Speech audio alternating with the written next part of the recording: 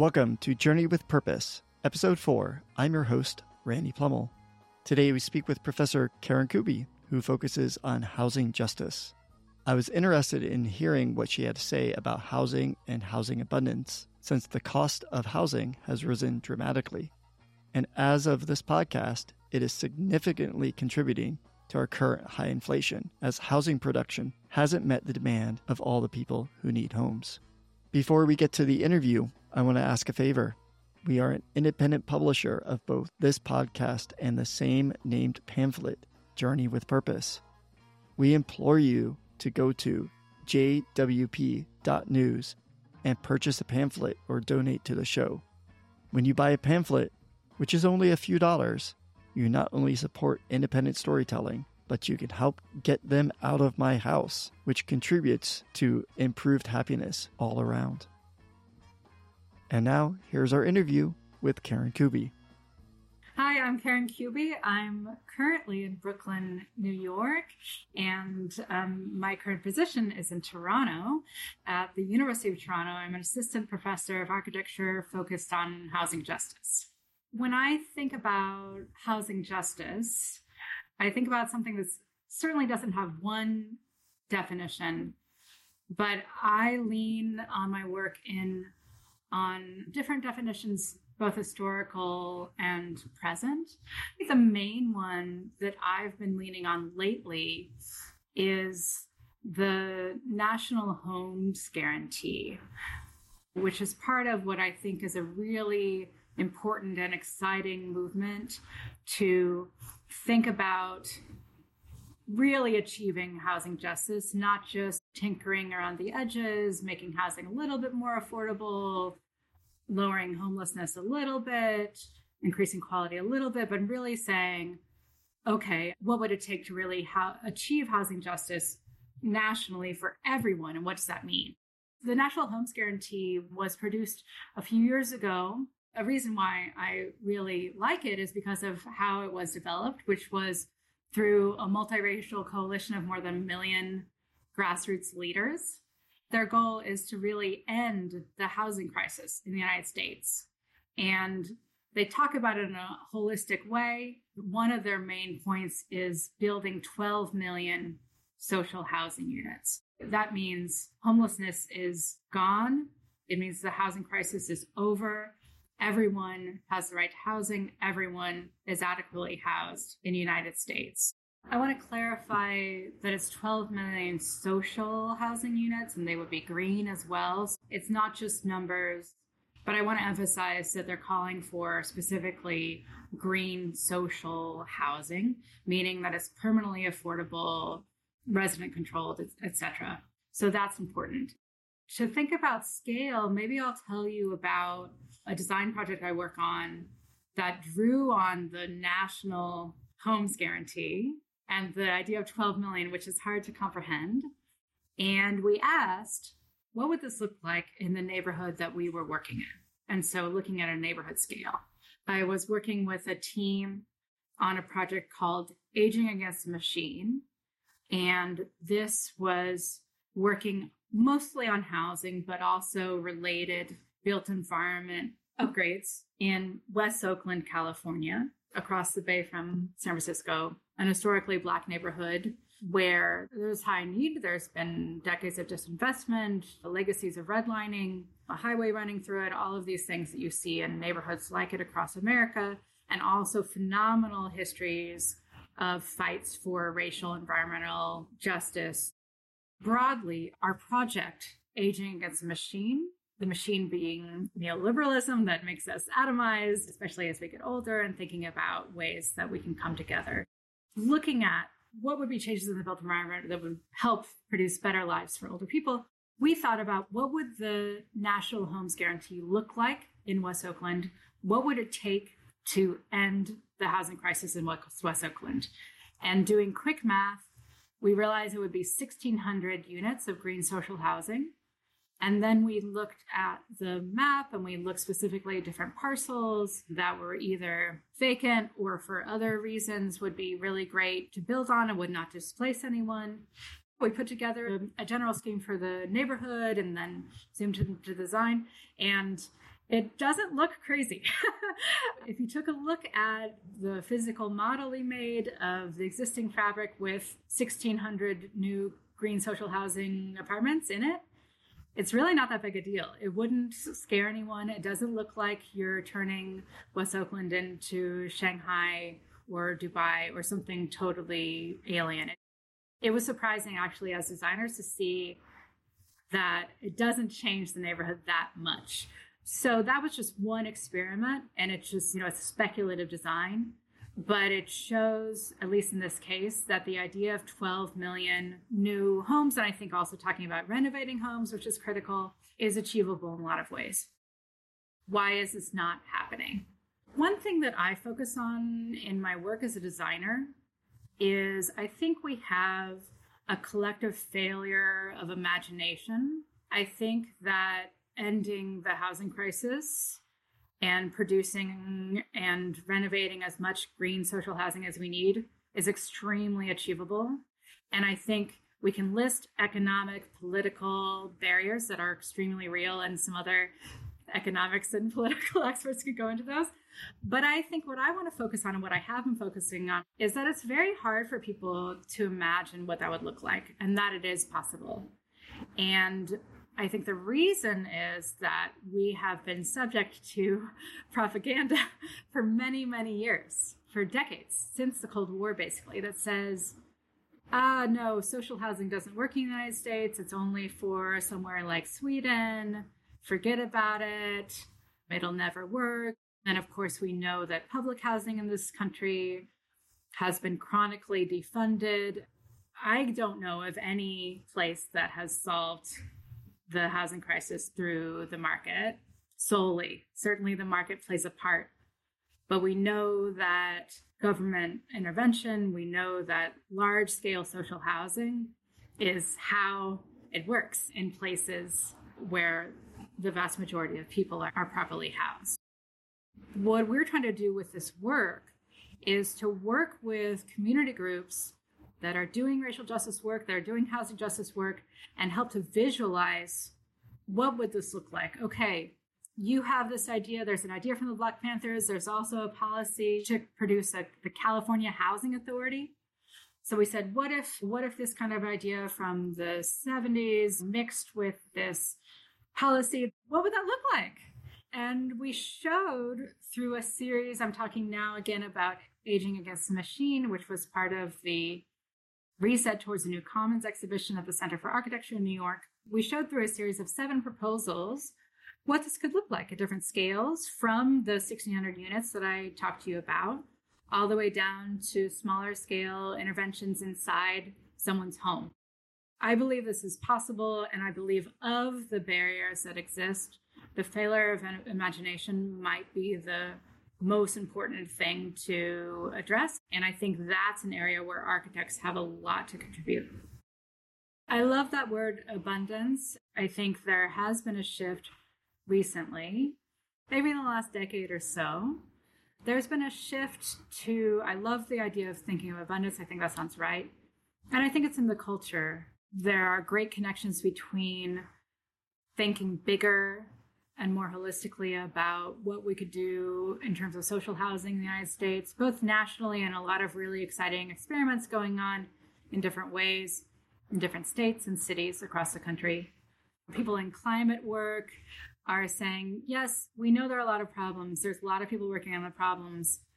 Let's work together to envision what a future looks like where we win, and then work toward it together. And then specifically in terms of housing, yes, we do need to look at places like Vienna. There's a lot of really good lessons from places that have invested in social housing in different ways over the long term, and we need to do that. There are also really important case studies and lessons in our own backyards and in our own histories, and we will always need many different kinds of housing.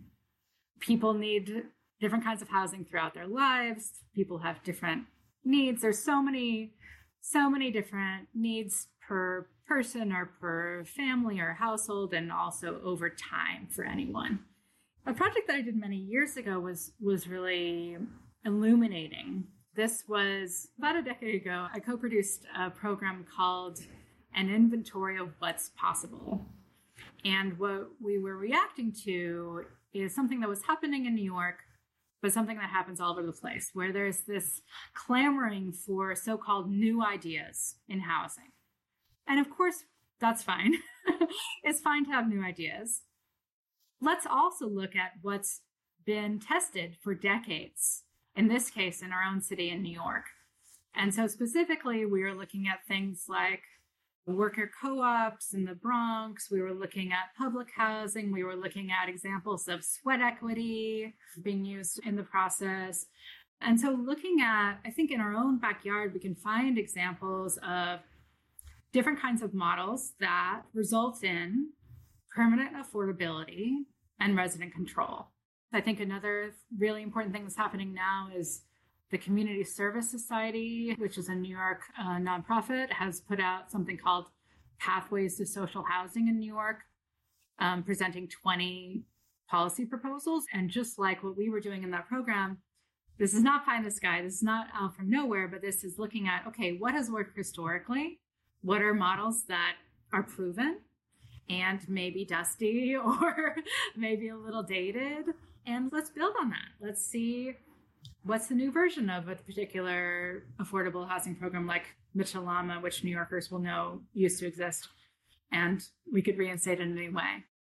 So I think in some of these, certainly with single room occupancy, it's important to separate management failures with architectural ones.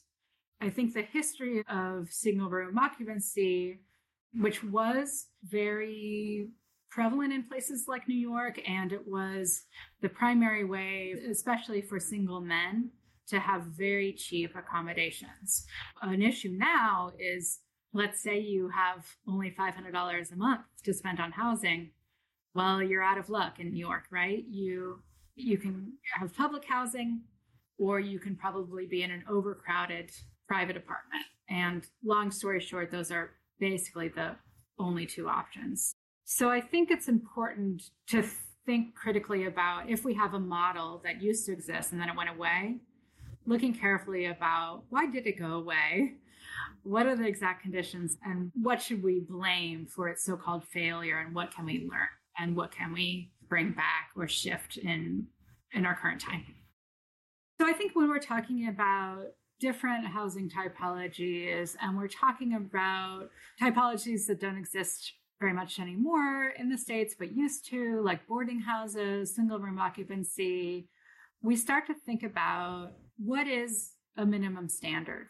We can look at the right to housing as a global concept since at least 1948 in the Universal Declaration of Human Rights. What does that mean? And that is a complicated thing that has been worked on for a very long time.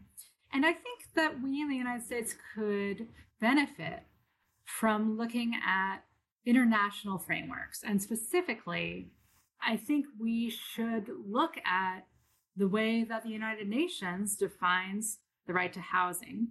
And that is through 7 elements, which are security of tenure, availability of services, affordability, habitability, accessibility, location, and cultural adequacy.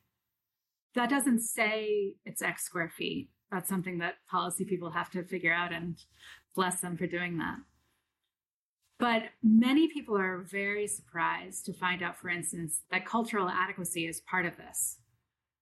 Many people who I know, who maybe even people who think of themselves as extremely progressive designers, don't realize that's actually fundamental and has been for a long time internationally. Also, the idea of location, the fact that it's not enough to make sure someone has any old place to live, but is it close to work? Is it close to your family? Is it close to, these other things? So I think this holistic approach to what is adequate housing is something that we can really lean on. And then there's the question of, what does this really look like in a neighborhood? And maybe someone's listening and thinking, is this person thinking about coming and putting a skyscraper right next to me? I love my small house. And I think that's a difficult question. Our housing problem is one of both supply and arguably more importantly, distribution.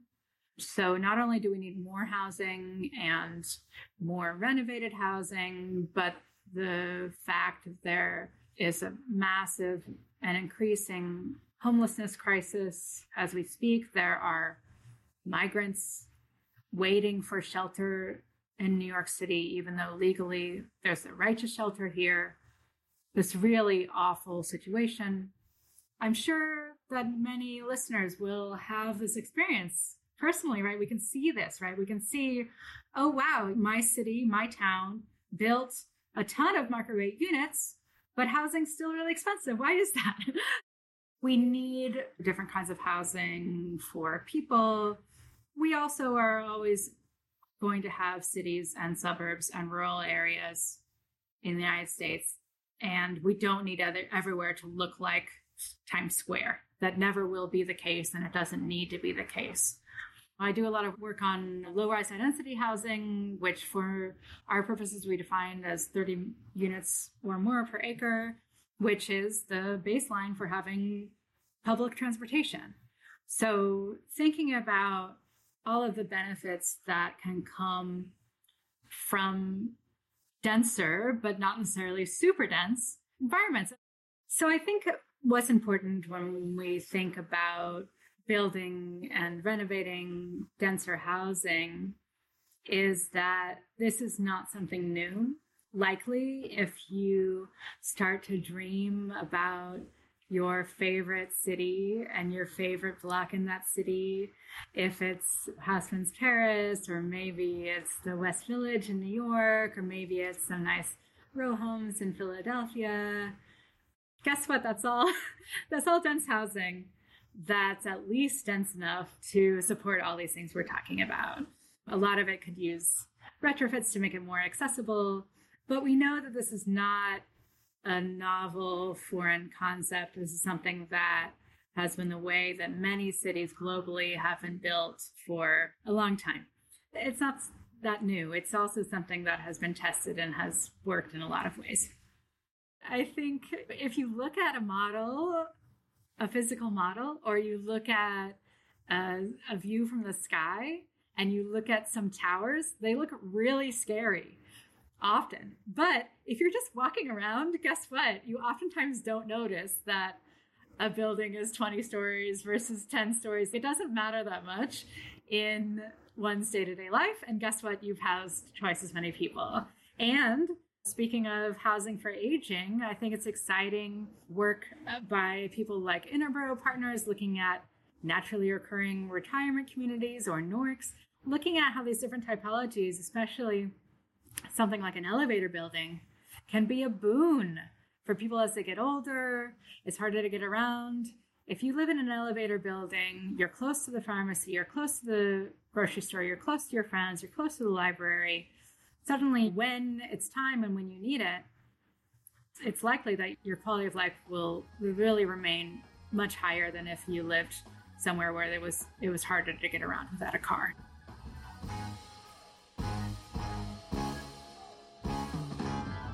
If we look at how we got here, how we have ended up at a point in time where there's a lot of development in the United States that is dependent on cars, that forces residents to be dependent on cars to get around. There are many aspects of that, but maybe the main one to look at would be post-war America, where the Federal Housing Administration loans made it possible for many families, mostly white families, to have access to loans for single-family homes, and this jumpstarts the production of suburbia as we know it. I want to be clear that I believe that some version of suburbia is going to last for a long time, and I think that's okay. I grew up in a college town that isn't technically a suburb, but looks a lot like one. And there are a lot of benefits, especially being a kid, there are a lot of real benefits. I don't think it makes sense to say everyone needs to live in a city. I don't think it makes sense to say everyone needs to live in a tower. There are real reasons why a lot of people want to live in single family homes, and it works for them. Also, I think it's really important to look at the work of people like June Williamson, who with her colleague has written a series of books on retrofitting suburbia. I don't think it's an either or proposition. In fact, in my hometown, which is Davis, California, we can see that there's been a lot of really good housing development lately. There have been really important steps forward, and some of the buildings are something like 7 stories, and it's really not that big a deal, at least to me. So I think there's a possibility for suburbs to be retrofitted as lots become available, etc. It doesn't mean tearing down all of the single-family homes. Sometimes it means adding an accessory dwelling unit in your backyard. Sometimes it means a bigger lot gets a 4-story development. It doesn't mean changing everything all at once. It means retrofitting. And I don't think we're that far away from suburbs that work better. There are a lot of things that are going well now. This is not just something we need to eradicate. And I think there's a lot of good work and more work in this category of ways that suburbs can evolve for the time. Suburbs are changing a lot, right? People aren't waiting for architects or policymakers to make changes. Already, suburbs across the country are no longer as white as they used to be. They're much more diverse racially. And people have taken matters into their own hands, legally or illegally, are producing things like accessory dwelling units, which can sometimes be called things like granny flats in their backyard or converting a garage, etc. People are making changes already to help the built environment to keep up with current ways of life and current demographics. And it's up to policymakers and architects, etc., to work with communities to get up to speed and to help push forward new proposals or new projects that help to even better serve the wider public. When we think about the idea of housing being simply a supply problem, we can look at many examples across the country, and one that we're familiar with here in New York that has been quite striking has been the transformation of the Greenpoint Williamsburg neighborhood, which is in North Brooklyn and is on the river. And specifically, a huge swath of that along the waterfront was rezoned about 20 years ago from industrial to mixed use. Mixed use has meant that most of the development has been housing, and specifically tall glass towers on the water that are market rate next to their affordable components, which are typically, I believe, 20% of the number of units. It's shifted a little bit, but I believe that was a policy at the time, that are just inland. And affordable in this case means funded by low-income housing tax credits and set to various income levels.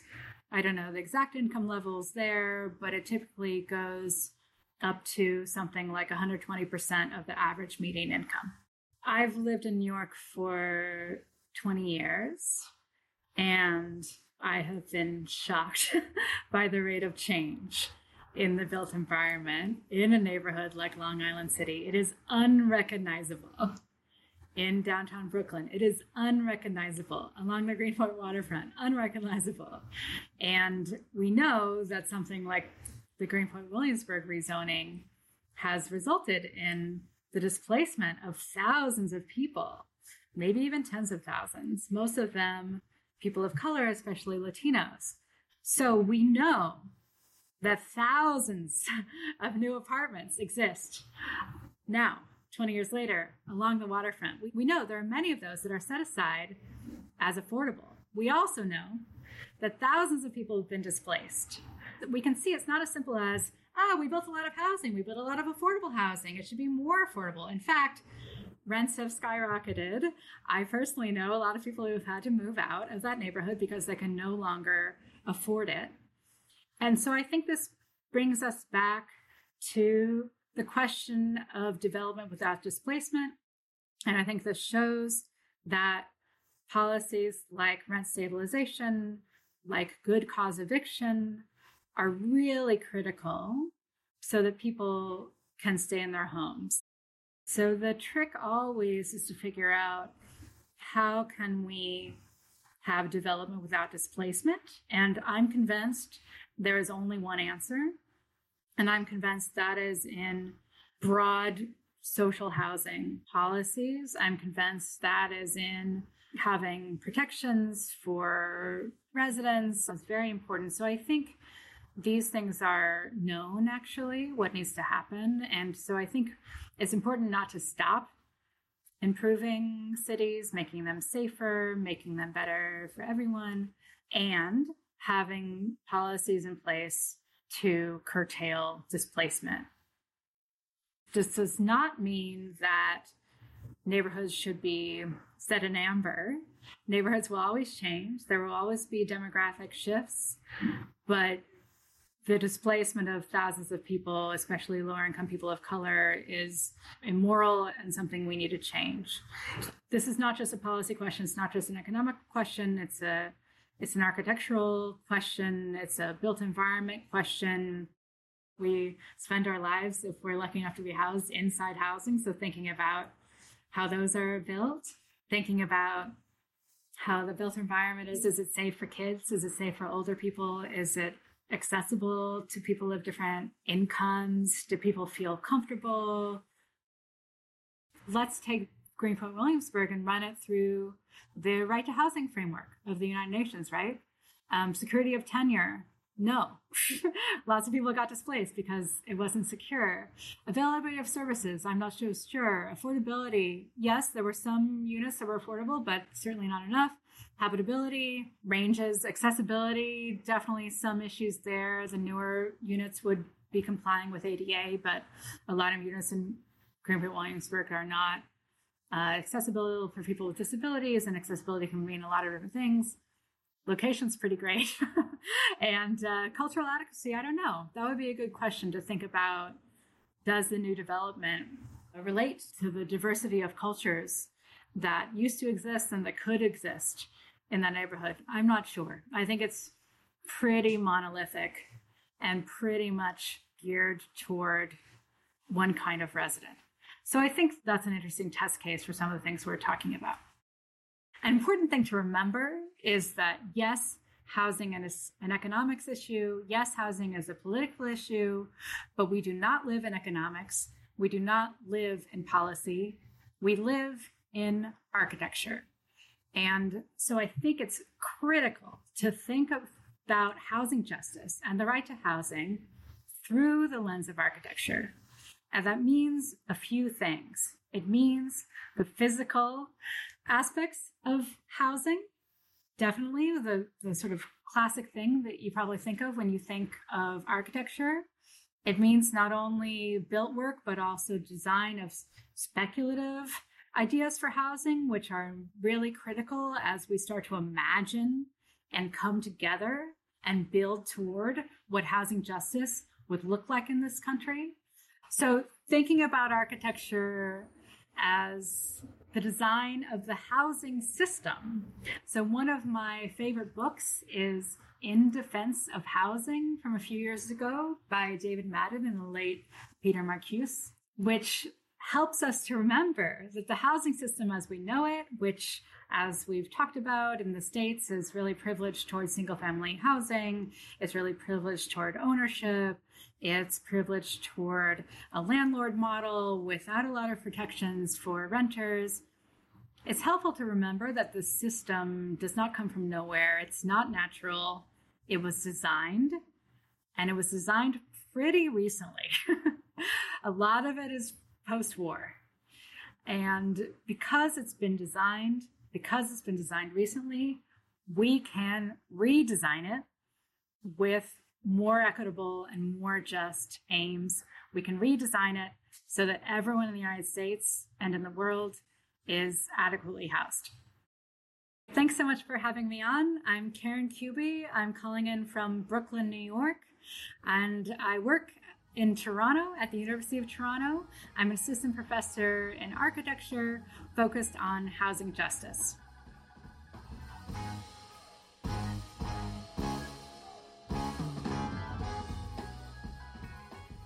I want to thank Karen for her time and conversation. I think this really shows that while there are some general themes to housing we can all agree on, so much of it is contextual. One important point I want to stress is that abundance doesn't mean replicating Manhattan, Singapore, or Hong Kong level of density. It's about reverting back to a time in American history, not even 100 years ago, where we allowed ourselves the ability to build slightly more denser buildings. You visit almost any small town in America, and you will see what I'm talking about. 3- and 4-story buildings without a front or side yard, often with a business below and homes above. This is a timeless way of building that we allowed ourselves to build. Then we decided that car-focused and distributed homes was the way to go. I think that's fine if you want it, but I think all I'm asking for is for us to be able to build a little bit more denser and build like we used to in our towns again. If you don't want to live like that, I think that's fine. You have lots of options in America. The ramifications are felt in so many different ways. How lonely and disconnected we are, how taking care of older loved ones or younger loved ones are often more difficult because of the one-size-fits-all mentality, and the fact that in some communities, owning at least one car is the entrance fee to life. All of this is a choice, all of it is designed, and I believe it's a bad one. Okay, so that's our episode. Thank you to Karen, and thank you to the listeners for your time and attention. If you like this, please rate and comment wherever you find finely crafted podcasts. Rating us on Spotify and Apple Podcasts help us get the word out to others and is of no cost to you, dear listener. If you are feeling really generous, go to jwp.news and purchase a few pamphlets. You can use offer code podcast, all lower letters, for free shipping. That's offer code podcast. We're fiercely independent, and we want to stay that way. As always, we'll see you on the internets, and be well.